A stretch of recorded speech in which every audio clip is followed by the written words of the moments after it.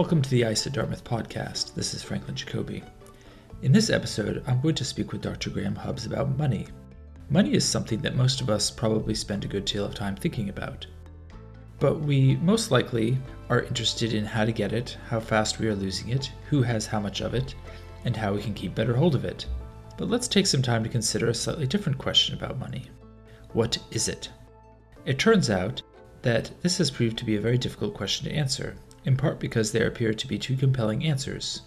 Which answer we endorse could lead us to make very different policy decisions and perhaps allow us to revisit the role we think that money plays in society.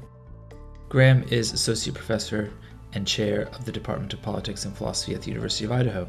He works on philosophy of economics and politics, including the question we are going to talk about in a moment. The history of philosophy plays an important role in his work, and I think this will give us the opportunity to better understand the various views different thinkers have taken toward money over the centuries and why it matters to us today. All right, thank you, Graham. I'm not sure how you would like to start talking about money, but you mentioned that you're interested in ontological questions of money and history, and I wonder if it would be helpful to talk a little bit about just what that general project is, because it might be kind of intuitive to think that, oh, we're interested in money here, we should be talking to economists. Maybe economists have something interesting to say, but philosophers have something interesting to say too. What do you think? Great. Yeah, well, why don't we start with that? So one of the things to be careful about when speaking about economists or philosophers or anybody that falls under a disciplinary heading is to be sensitive to the subdivisions within the discipline. So orthodox economists over the course of the 20th century, I think it's fair to say, developed models for economic activity that tended to treat money as an invisible veil. It didn't take the money as such as something especially important to include in economic models. The idea is that there is a desire to understand the way that goods are exchanged, and you'll see the word natural or real applied to the kind of economy that they want to model, and that money somehow is external to that, exterior, and that it can be introduced into the model later, but it only complicates things if you want to get an initial model off the ground explaining how production and exchange takes place.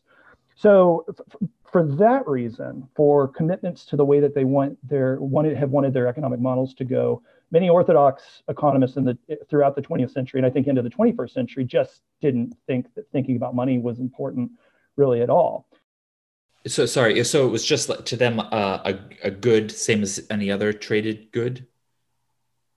Yeah, so maybe here we can, and this is already going to push into I think here that a way to understand why there was this tendency and remains this tendency in economic modeling is to think a little bit about the ontological presuppositions that orthodox economists have had about money. I keep saying orthodox here to make clear that there is a stripe of heterodox economists who were influenced by the work of Keynes in various ways. The most prominent and popular of these today have labeled themselves MMTers, modern monetary theorists. And I will have more to say about them as we go along, who take the ontology of money and its role in not just in modeling economic activity, but in thinking about the role of money in government financing, dead serious. And it's the starting point. So it's not that all economists have ignored this, and Keynes himself thought it was really, really important. But the way that mainstream economics went along in the 20th century had this tendency to simply ignore it. So here's why I think that is the case. The orthodox theory of money, and what I'm about to describe, you can find a version of it as far back as in Aristotle in Politics 1, Book 1, chapters 8 to 10. He lays out some of the ideas that would then show up again in Locke at the end of his chapter on property in the Second Treatise of Government, and then be the explicit story that starts Adam Smith's Wealth of Nations, and a version of which you also see at the beginning of Marx's Capital. And it goes like this. First, there was barter. And that's the way that humans exchanged goods with one another, so that a given human could have stuff that they didn't make or grow on their own. That's how collective provisioning, we can call it, took place. I don't know how much Aristotle thought that all transfer of goods was bartering. I suspect he did not think anything of the sort. But Adam Smith surely does. By the time you get to The Wealth of Nations, Adam Smith talks about us as having a natural propensity to truck and barter. That's one of the things that makes us definitively human, is that this is how we satisfy our desires, given that none of us as an individual can satisfy their desires simply by growing stuff and making stuff in their basement or workshop or whatever. So bartering is inconvenient in lots of ways. If I show up with a barrel of beer and you don't want beer and I want your shoes, then I can't get the shoes, right? So what one has on hand at any given moment and whether it satisfies the desires of the person that one wants to trade with creates problems. And the problem would be ameliorated if only there was something that all of us agreed we would always accept in exchange for whatever it was we were selling. Precious metal, that's awesome. Everybody wants some precious metal. So we will all start not only using that in exchange, but we'll also start using the concept of the quantity of a given bit of precious metal in order to denominate the prices for everything else in the market. So the physical stuff will serve as a universal medium of exchange. And the concept that we attach to weighing the stuff out will be the concept that we use when saying that this barrel of beer over here is worth, I don't know, an ounce of gold. I better be a pretty good beer. And that these shoes over here are worth a lot less or something like that. So the way that story just went, you've got trade as a mode, and barter in particular is a mode of collective provisioning. You've got inconveniences that happen. That creates the problem space. The solution is to find one thing that everyone will accept that you can then in turn use to denominate exchange rates in. And bam, money comes into existence that way.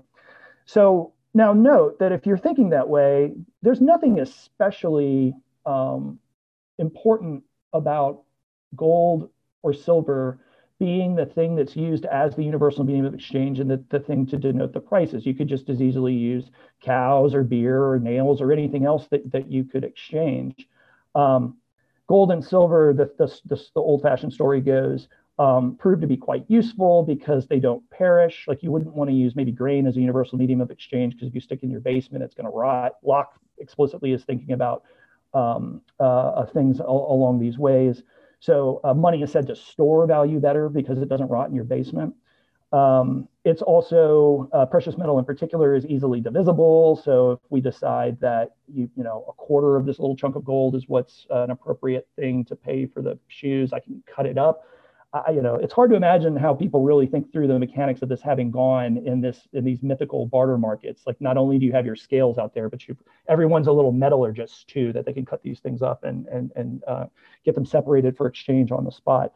But that's the way the story goes. So on that way of thinking about things, money itself was originally a commodity. It could have been any other commodity. It's a matter of the natural properties of precious metals that make it better suited to perform the universal medium of exchange and unit of account functions.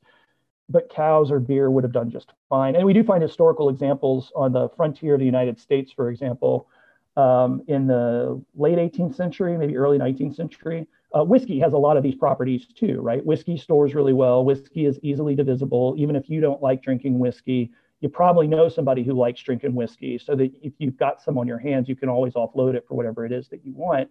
So, and it's way more divisible than gold, right? You pour an ounce out and put it out. So that's the orthodox account. And you could see that if you're thinking about it that way, money, the key idea here is that money is just another, or originally was just another commodity, and that the value that money has derives from the function that it has in the markets.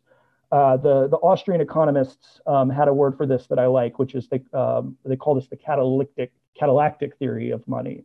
I like the term because it's more common to call this theory the commodity theory of money, but I don't think that it's a necessary condition on the theory that you think that money is a commodity, because I don't think anybody looks at their bank accounts today or looks at what's in their wallet and says that's a commodity. Rather, the value and function derived from the market activity, and catalectic is just the Greek for exchange. So I think that that's a nice word to get a hold on what the idea is meant to convey. It doesn't have or doesn't need to have any particular utility beyond its utility as a unit of trade, unlike, say, grain or whiskey or any of those other sorts of things. Well, so I think that I think Marx is particularly good on this, because I think that my understanding of Marx, and I should say at the beginning that I am not a Marx scholar, and there are folks who read Marx just as a commodity theorist, as presenting exactly the same idea as Adam Smith. There are avowed Marxists who say that's exactly the wrong way to read Marx, that he is not put forward a commodity theory of money. Rather, he explains how the commodity account of money explains the money form as such, but that Marx has got a different account of money. I don't want to wade into any of those sorts of waters. I invoke Marx here, though, to say that I do think that you can find in him at the beginning of Capital the idea that when some physical thing has properly taken on the money form, what it is doing at that time is exactly what you are describing, which is all of its use value is in its exchange value. Most everything else has a use value and an exchange value. We exchange it in the market, and then we take home and we enjoy it, and that's its use value. That money is this, when something like gold fully achieves the money form, it's like abandoned all use value besides its market value. But in any case, even on that story, you see the account of value being located within market activities. So the alternative view, which goes under the name, the genus of the alternative view is called cartalism.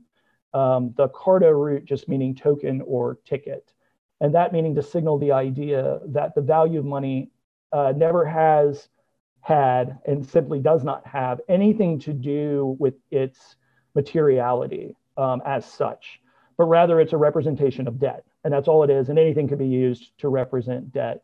In the specific version that is relevant to contemporary political discussion, and the version that I think has the most traction even outside of that, and just thinking about theories of money, is called the state theory of money.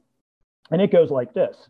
In large complex states, states have a need to manage the economic activity of their members and citizens. And that requires some kind of bookkeeping device to keep track of taxes, to keep track of, if we're talking about Mesopotamia, what's paid to the temple, to keep track of fines. So if you accidentally kill my cow and you don't have a cow to give me back in exchange, and we want to go on living civilly, we need to find something equivalent that you can give me for the cow that you've accidentally killed. So there's a legal context in which these questions of commensurability need to be resolved. That in order to decide and settle those kinds of matters, that the state just declares by fiat, this chunk of metal right here is going to be equivalent to this much grain and this many cows and this much beer. And now we've got a way of saying what an equitable payment is for things like taxes and fines.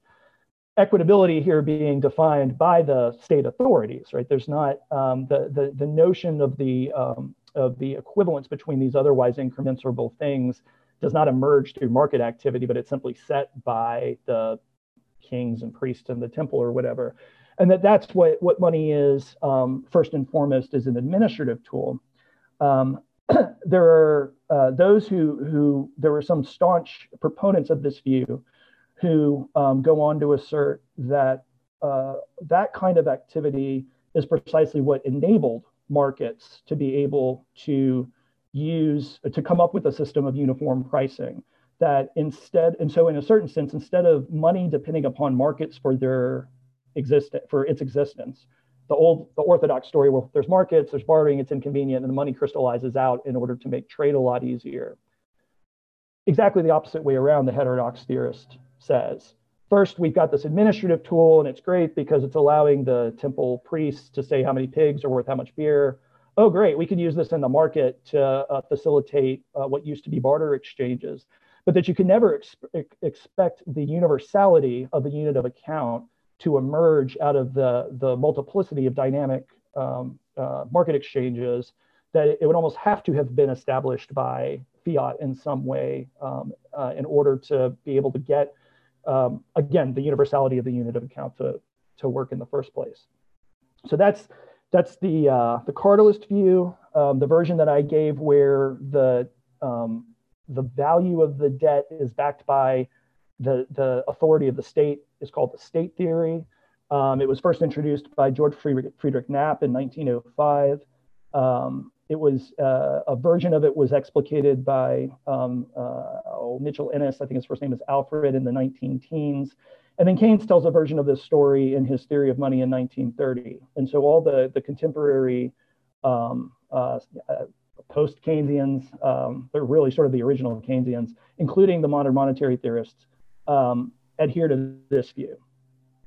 The state, the view that the state view, right? Yeah, exactly. It seems like for both views, they're invoking the origins of money to try to explain current monetary ontology, I guess, what money is today. Do you have to do that, or why might you want to do that? Great. That's a wonderful question and something that I'm thinking about right now. So you can, the accounts that I just gave and the way that I gave them, I think are the way they tend to be presented. You can call them genetic accounts. You can call them etiologies. I think I used, in my work, I've used both terms. But the idea, I think, here is this, that what is perplexing about money is if you stare at a coin or if you stare at a value, how it has the power that it does to do what it does for you as an individual and in society. And you turn it over and you look for its physical properties that allow it to do what it does, and you don't find any physical properties. These are the kinds of remarks that frequently begin analyses of the power of money. So the explanatory problem is, how does this thing in my hand that seems to have no particularly useful property, all of this kind of economic activity? And so what you want then is an account of a causal account that explains how the thing in question comes to have the properties that it does. And the typical way to run that account is to think about a time when there was no money, think about all the inconveniences that arose, and then tell a story that gets you from the inconveniences to the creation of money to solve the problem of those inconveniences. And then that explains how the thing in question has the properties that it has. But I think it's an open question, and it's one that modern monetary theorists often get from contemporary critics, which is, why would you think that that kind of story is relevant for understanding what we can do with money today?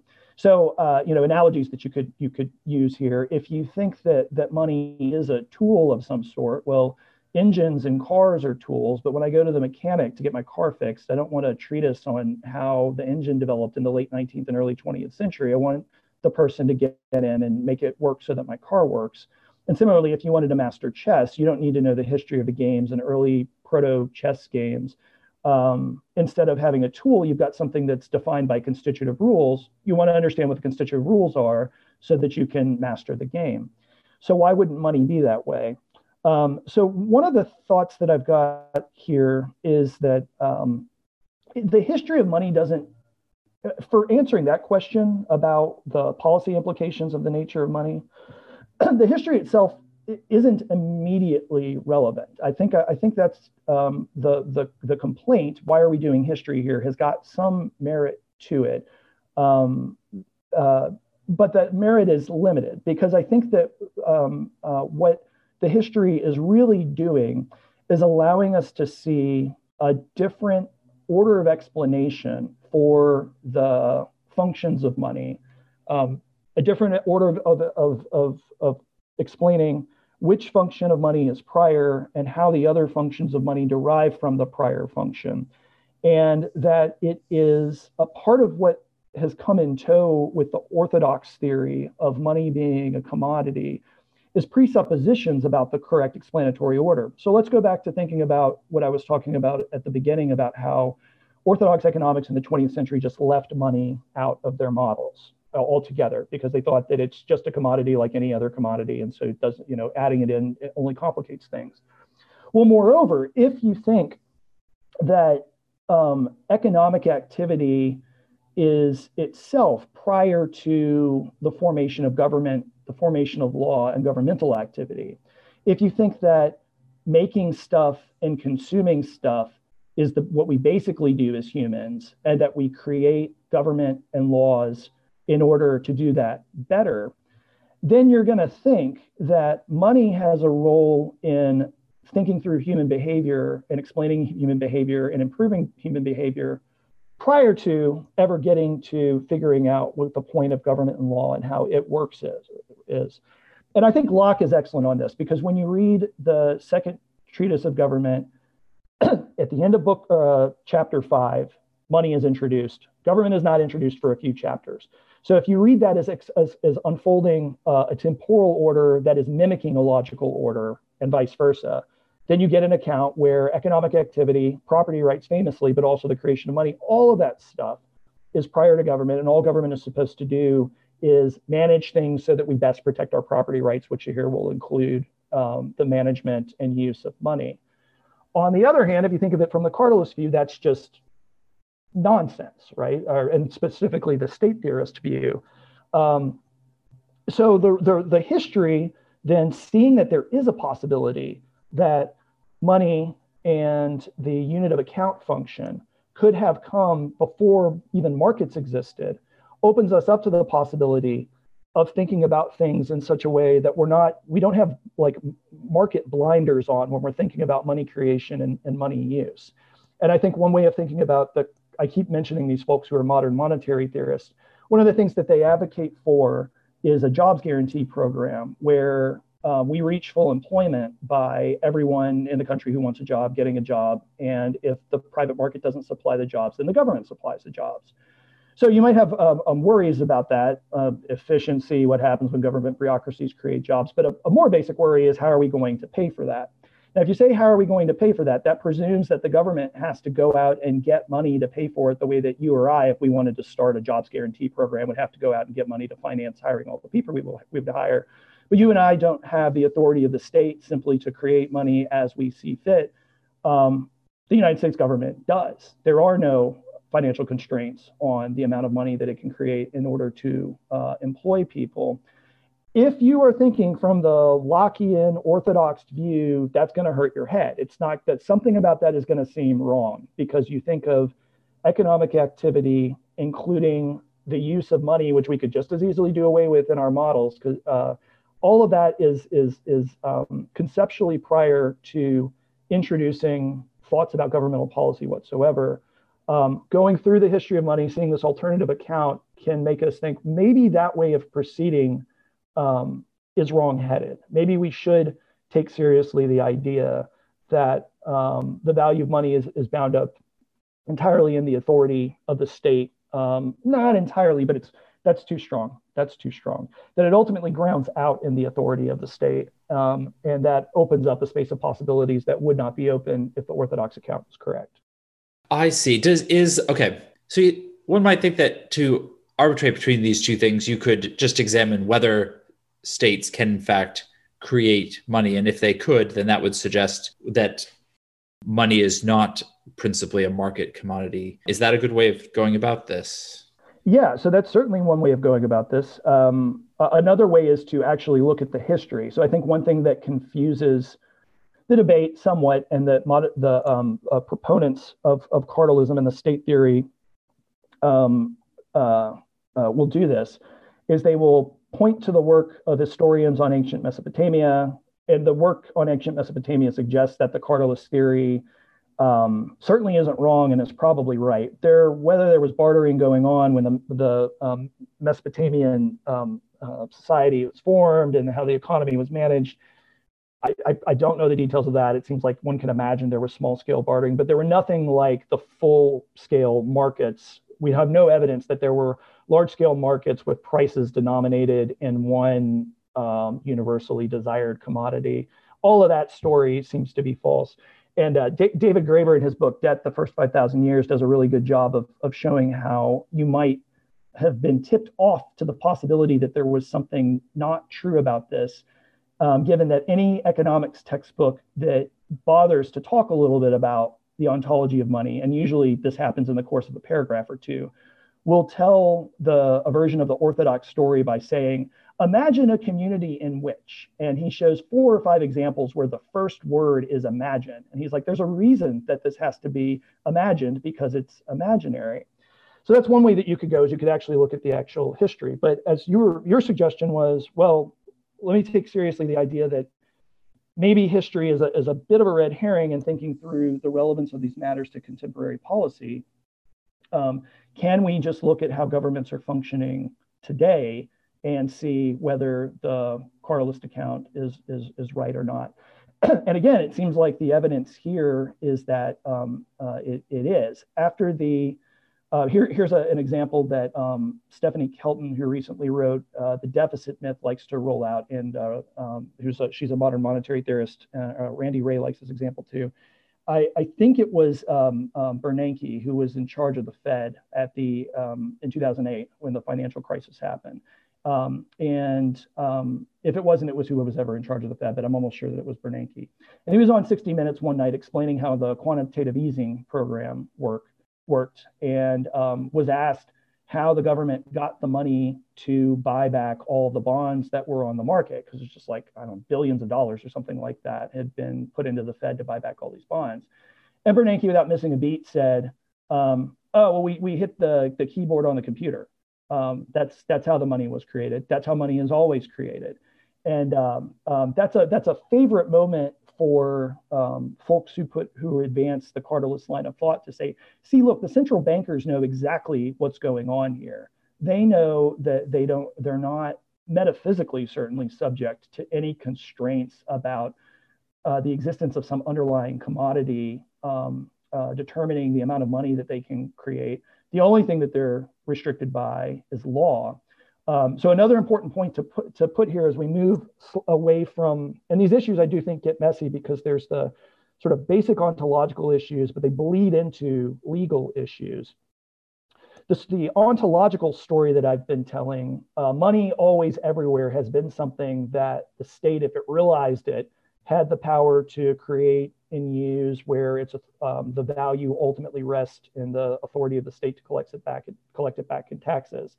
But as a legal matter, states forever, and certainly at the end of the 19th and the beginning of the 20th century, didn't codify or exercise this power in that way. Instead, they pegged the value of their paper currency to the gold. The world was on the gold standard until Bretton Woods took Britain off, and then the US was off 40 years later. So all the things that I'm saying that money is and that money can do were not legally codified by states who were on the gold standard. And to this day, they remain not legally codified on any state that maintains a exchangeability, that maintains laws of exchangeability whereby their currency needs to be exchangeable for a quantity of, say, US dollars, because then that state is obliged to have the US dollars on hand to exchange for whatever their particular currency is. What's special about our particular moment in history right now is that several states, the United States, Great Britain, Japan, Canada, Australia, have no fixed exchangeability for their currencies at all. The value internationally is floats and is determined by the exchangeability for other currencies in the international market. But there's no precious metal underlying the exchangeability of the currency, and nor is there a commitment to pay in some other currency. So yeah, you could look around and say, since 1971, the United States has been off the gold standard, and there are several states that are off the gold standard, and their economies are doing fine, or maybe doing fine is a little bit too strong, but they have not collapsed, right? There were serious stresses that are put on, I think, by gross inequality, but the failure to peg the currency to a metallic standard is not what is creating the inequality here. The inequality is created by other things. The currency is going on to function effectively and not collapsing, even though, since 1971, there's been no gold standard to exchange your dollars for.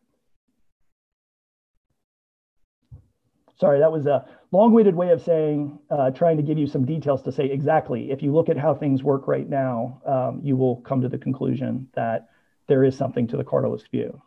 And maybe this is more of an issue of the value of the currency, but I mean, a state can't print money indefinitely without consequences to that. Wouldn't that then speak against that view? Yeah. So this is a this is a common charge. This is another common charge that's brought up against those who espouse the view that I'm articulating here. There are some quick responses. I think that the answer is it's complicated. And one of the places that I find as a philosopher coming into reading this literature a little confounding, and that I hope that my work will help clarify over time, is getting clear on what are conceptual questions and what are empirical questions. I think that the claim, if you print enough money, and it's not printed, right? If you create enough money and debit enough accounts that you run a jobs guarantee program where everyone gets a job, it will inevitably create inflation. That sounds to me an awful lot like an empirical claim that we can make predictions about based on prior experience. Now, basing our predictions on prior experience is a delicate affair, in particular when we're talking about large injections of currency and their correlation with hyperinflation. The examples that we have of this in the European and American context come primarily from post-World War II, post-World War I, prior to World War II. Weimar Germany is one that people roll out all the time. There's a couple of things going on in that context. One, the Germans were in massive debt to the Allies and had to repay their war debts. Two, they had to repay their war debts, I think, in francs, but whatever they were not being repaid in marks. So they had to go out and go get another currency. And moreover, the world was still on the gold standard. So from the German perspective in the 1920s, the franc exactly is like the dollar is to you or me. It's something that it has to go out and do something to get in order to pay off this debt. It's when you're not subject to those sorts of constraints that these ideas that follow from Carlism have a space to actually be explored. So that's a cautionary warning against looking at the history of the early part of the 20th century and saying, see, hyperinflation would happen. The conditions that those monies, or those currencies rather, were subject to are not the kinds of conditions that we're talking about when we're talking about what the post-Keynesians and modern monetary theorists call sovereign currencies. A sovereign currency is one where by law, the government has decided not to peg it to a precious metal and not to peg it to some other currency.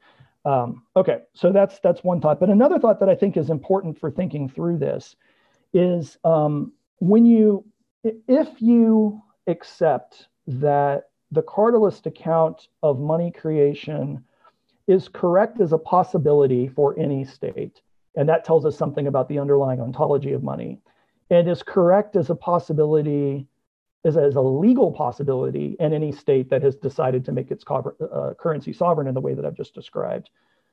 A question that should immediately pop into mind is, well, what's the point of taxes, right? Why does the government bother administering taxes if it doesn't need to go out and collect money to provision itself the way that you and I do? What's the point? Was it the Fed chair in the late 40s? This is an issue that struck people in the middle of the 20th century as soon as they saw Britain go off the gold standard, and I guess could smell that the United States wasn't going to be too long before it was going to have to go off the gold standard too. And I'm forgetting. I want to say that the guy's name is Beardsley Rummel, or I think is his name. I could have the name totally wrong, so you might want to edit that out or go check up on it. But there was the head of the Fed in the 50s was like, yeah, there's the point of taxes is not for the government to acquire resources to finance its activities. It can administer taxes because it wants to encourage certain behaviors and discourage others, right?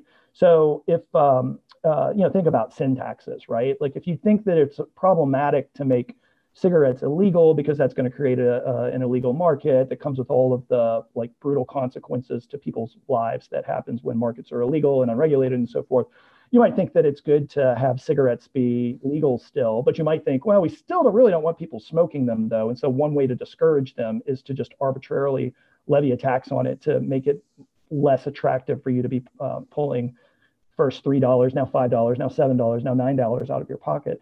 So there are still behavioral modification reasons for taxing people.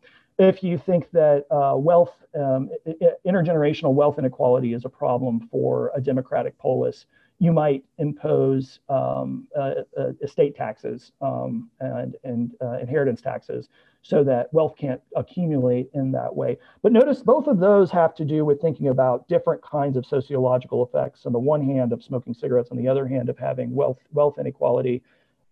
In neither case is the consideration, how is the government going to get the money to pay for this stuff?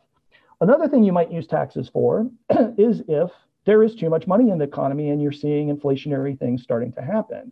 If you've reached full employment and prices are starting to go up as a function of having hit that mark and having too much money in the economy, you might think, well, one way that we could tamp down inflation is just to pull the money back out of the economy. Well, there's a real easy way to pull the money back out of the economy: levy a tax and pull it back out. When you think about the function of taxes in this way, it is a sort of 180 standing the concept of taxing on its head. Instead of thinking about the function of taxing as collecting so as to gain a resource that you're then going to use later, which is the way that all of us in our daily lives relate to money, what the government is really doing when it taxes is taking out and destroying, burning, annihilating the money. The money has real functional existence in the economy so long as it is not, quote unquote, in the hands of the government. But the government's hands have always got all the money that it could possibly want simply by doing what Bernanke said and going over and hitting the keyboard over at the Fed. So what is really going on is that taxes are coming out and being burned. There's been some recent scholarship, I apologize again for blanking on some names here, by a historian of colonial Virginia who has noted that in colonial Virginia, there was a time when the colonial government did exactly what I just described with the paper money that it had issued. That is, when it was collected at tax time, it was simply burned because it doesn't have the same value in the hands of the government that can create it as it does in the hands of those of us who cannot create it in our, I guess they didn't have basements back then, cellars. They literally burned the money as tax receipts when it came back in, which should tell you that they recognized that it was a mistake to think of it as holding power. I think that confusion about thinking about the government needing to provision itself in the way that we do, one of the historical places that it comes from is the need of governments to pay for mercenaries to fight in their war when they can no longer depend upon citizens, either because they are around or they're sufficiently motivated to go fight in wars. So you'll see this in Greece shortly after the invention of coinage. So the use of precious metal in order to establish a unit of account to denominate taxes, as in Mesopotamia, goes way back, at least 3,000 years. Coin, the idea of actually taking a bit of metal and then stamping something on it, either to denominate its weight or the kingdom or government that it's come from, is something that came about in ancient Lydia, I think about 600 BC. It's by standards of civilization, a pretty new invention. The Greeks put it to use at the time of shortly after Plato and Aristotle. Money would have been a pretty new technology to their ancestors. In no small part, in order to finance the absolutely endless warfare that was going on back then, to hire people to go out and fight in the wars. And then you see some of the considerations that would drive one to thinking about the money on the commodity theory coming to bear. The governments of, say, Athens or whatever city state you want could not rely upon the power of taxation that the cartelist puts front and foremost in their account of money in order to incentivize people who were not subject to those taxes to go out and fight in their wars. They had to give those folks something else. And cows are really inconvenient to take back hundreds of miles after you're done fighting, but precious metal is not, if it's already serving an exchange function.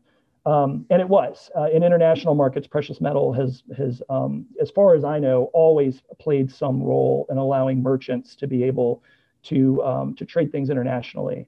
I continue to find that fascinating. That still, to me, seems like a mystery that maybe someone knows the answer to. But why the merchants, prior to the existence of coinage and in bona fide interstate or international settings, were using precious metal in order to move commodities around. But that's the kind of thing that the historical point that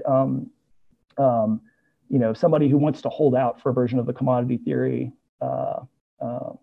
might point to think about the role of actual commodities and precious metals in particular in allowing money to execute some of the money functions that have existed for millennia. Wow. Where do you sit on this issue? Do you find yourself compelled by the sort of state, I'm calling it the state view of money, but the idea that it's not the state doesn't have to go get money the way ordinary citizens do? That seems to me just descriptively correct, right? That it your thought earlier that, well, can't we just look at what states are doing now and decide whether the cartelist or the commodity theorist is right? It seems to me like one way of answering this question, and the answer that I gave earlier seems like the answer to give. Yes, that's in fact what happens. I would then go on to say what I said earlier about the real worry being what kinds of effects on inflation are there if a state is to harness this power totally the way that those who have seized upon modern monetary theory as a grounds for policy would advocate doing through a jobs guarantee. And I don't think I have mentioned this yet in this discussion. This all was very in the news starting in January of 2019 when Alexandria Ocasio-Cortez said that modern monetary theory definitely needs to be part of the picture when thinking about funding initiatives like a Green New Deal. There was then an explosion of articles in the course of the next few months about what MMT is, usually saying that it is either crazy, like some make-believe economics, or extremely dangerous, or all these things at one time.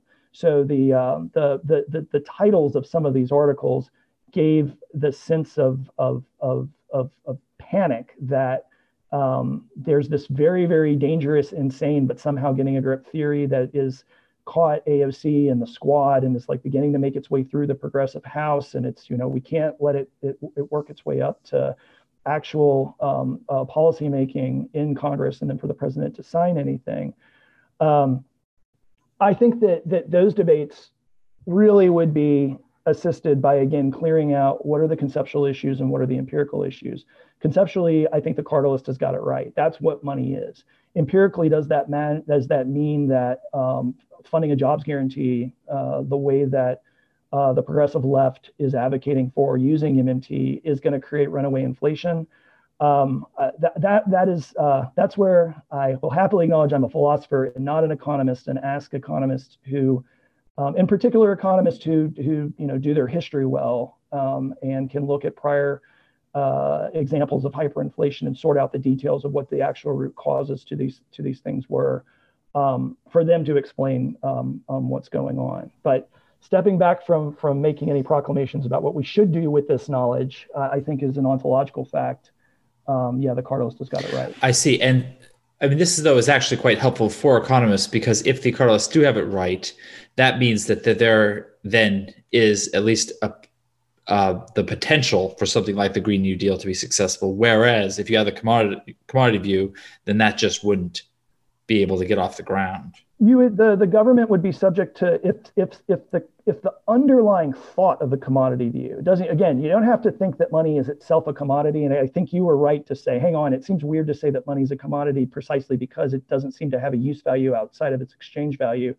Correct. So but the underlying thought is that money's value is determined by its market function. Its money's value derives from its market function. I think those two things can come apart. How the amount of value that a given bit of money has is determined as opposed to what its fundamental source of value is. But if all that stems from the market, and moreover, the government has to, the key thought is like, does the government have to go out and get it, or does the government just make it?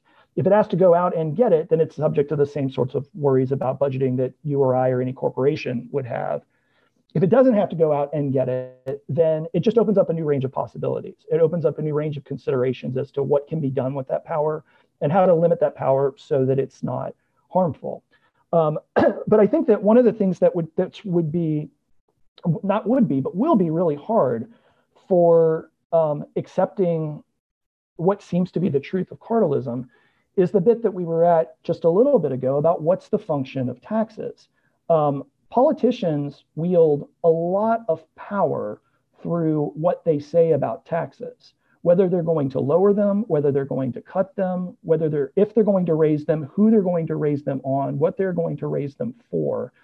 And then just using we haven't had this for several years now, but the use of the debt ceiling as a way to bring Congress and not just Congress, but the functioning of the government to a halt. I mean, that's a make-believe constraint that is exploited, I would say somewhat cynically, by folks in Congress to advance various agendas. But it's entirely make-believe. There is no debt constraint on the government of the sort that private households and corporations have.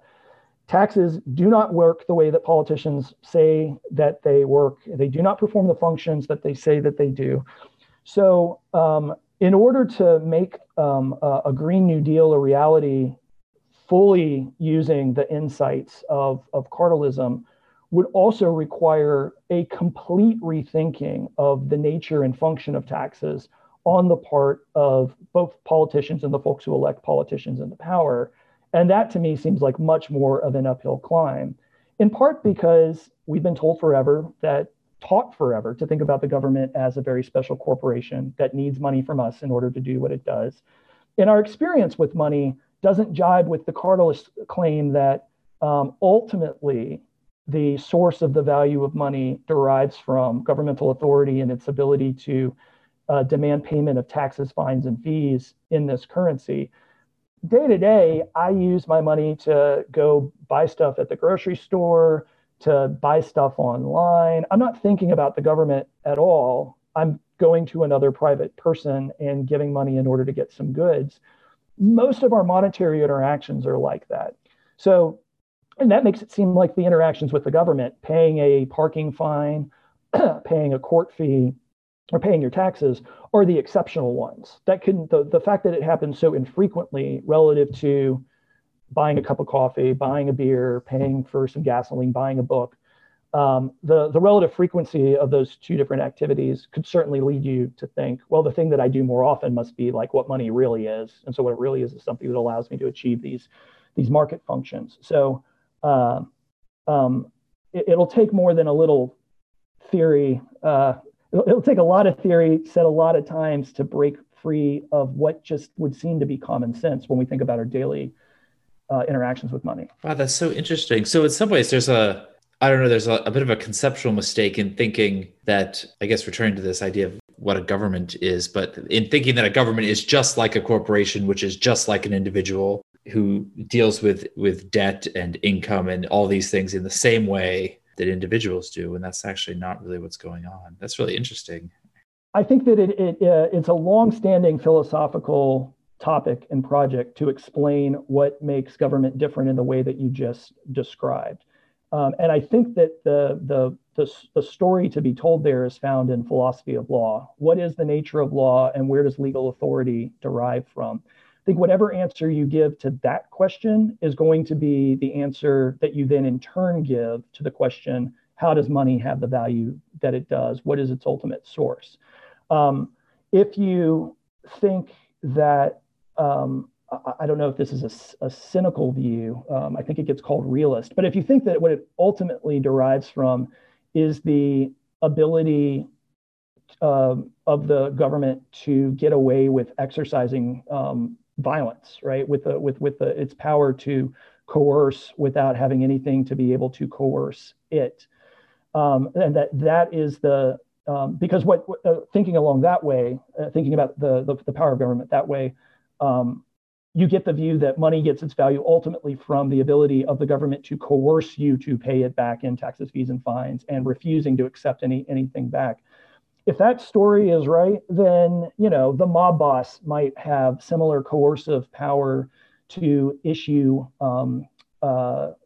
some kind of token and then demand it back as for loyalty. So there's nothing special about government then. What is special is having the power to get people to accept the tokens that you issue as representations of debt, and then have them have some sort of value. So there's a quote here that I think is interesting in this context, and an example that will help clarify the view.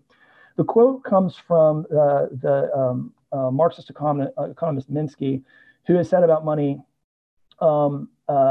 there is no trick to making money. The only trick is getting it accepted. You and I could issue some IOUs and start handing them out, but they won't circulate and do the things that money do if no one thinks that you or I are going to be any good. There's any good in bringing them back to us for the thing in question. So that kind of diffuses the metaphysical specialness of money to think that actually anybody can make some money, but it doesn't go on being money for very long if there's not some reason for the holder to think that there's some value in holding it. And the power of the state to demand it back in taxes gives you that power. The other story to tell in this context is a story from Warren Mosler, who's one of the who's thinking about these matters, led I think Kelton and Ray to begin developing what they would go on to call modern monetary theory in the late 1990s. And Mosler's story goes like this: in order to demonstrate the reality of money, he gave his kids business cards for doing their chores. And so you might think, why would a kid, what value does a business card have? And it's a business card. The kids couldn't go take it to the store and go buy candy with it or whatever. But part of the condition of them meeting their obligations to the family was that at the end of every month, they would have to return the business cards to Mosler in order to indicate that they had done a sufficient number of chores, right? This gives the kids some freedom in what chores they do. Mosler sets up whatever the rate for paying out the business cards is. But his point is that, he's got parental authority there. He's got some stuff he needs to get done, chores. He's going to give the kids some say in how they go about doing it. And the way that he's going to make sure that it gets done is that the enforcement mechanism is simply, you got to bring me back these business cards at the end of the day. The business cards do not have commodity value, but they're functioning like the Cartilus says money functions in that system. And what I think is nice about the Mosler example is that it reveals that an underlying thought here. It's hard for me to think about Cartilism as not requiring the executive, at least, to function in a somewhat paternalistic manner over its populace. The legislature can be genuinely democratic, and you can have a genuine republic. But to get the whole thing to work, it is hard for me to imagine there not being some system of punishment for not playing the game, right? I don't know what happened to his kids if they didn't give the cards in. Maybe they got grounded or something like that, right? But there's authority there that's being exercised. So how you would take all of this thought over into an anarchist context is beyond me. I'm not entirely sure what it would look like if you were to advocate for a form of anarchism, how you would implement a system of debt tokens on a large scale in order to organize the activity of the collective to which you belonged. And that's why the cartelism, the most prominent version of cartelism, unashamedly calls itself the state theory of money. The state has to exist with a certain degree of authority for the whole scheme or whatever system, if you will, to work. Remove that, and you have to come up with a different way of doing things.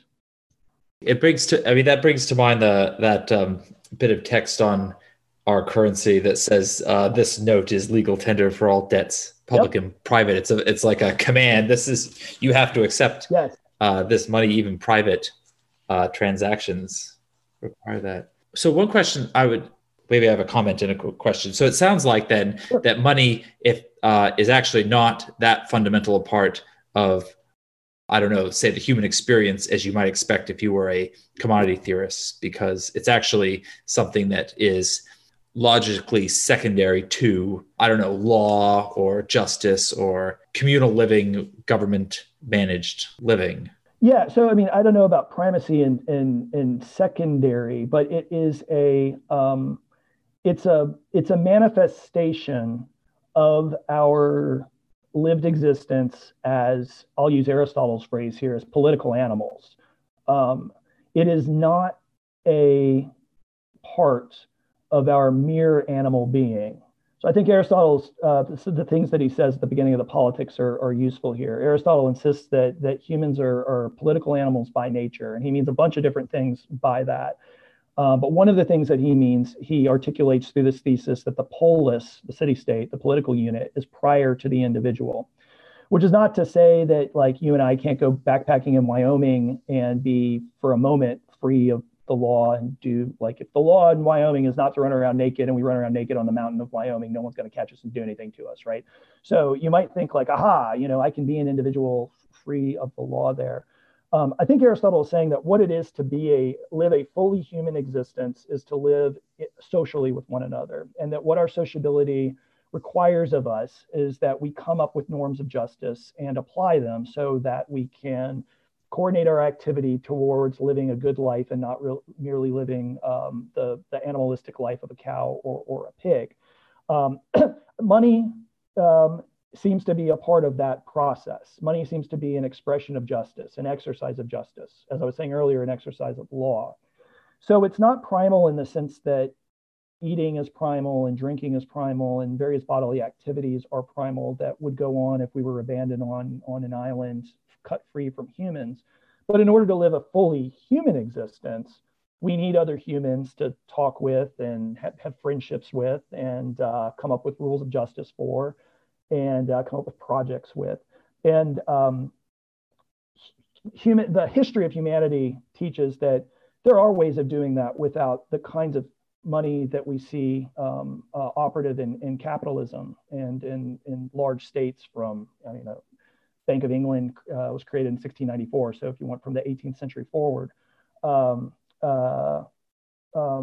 it's a part of that kind of existence. But I wouldn't say that that's not primary. I think it is. I think Aristotle's right that it is primary to the human existence to be political animals. It's primary to be animals too, but it's primary, like it's just the kind of being that we are, that we get together in society, and it's one way of exercising our social existence. I see. I think I probably expressed the thought. I suppose I meant that we're political first, and one must first be a political being before one is a being that uses money. Yeah, that's right. And I think that's a fine way of drawing the distinction between what the cartelist is advocating and what the catalectic theorist, the commodity theorist, is advocating. And again, the best place to go get clear on this is to go back and reread the Second Treatise of Government on Locke and just watch how he unfolds the steps and say, if that's right, then the catalectic theory is right. If he has gotten something badly wrong about where money is coming into this picture, or for that matter, where property rights are coming into this picture, then maybe the Aristotelian view that that the polis is prior has got something going for it. Well, I think we better leave it there, Graham, but thanks very much. That was really interesting. Great. Yeah, I really enjoyed this. I've been really happy to be at ICE. And thanks for the opportunity to come on the podcast and chat a little bit about things I'm thinking about. Thanks for listening. I'm grateful to everyone at ICE at Dartmouth and to Graham Hubbs for making this episode possible. We listened to The Wonder of Science by Alexa Music. Stay tuned for more episodes or check ice.dartmouth.edu. Thank you.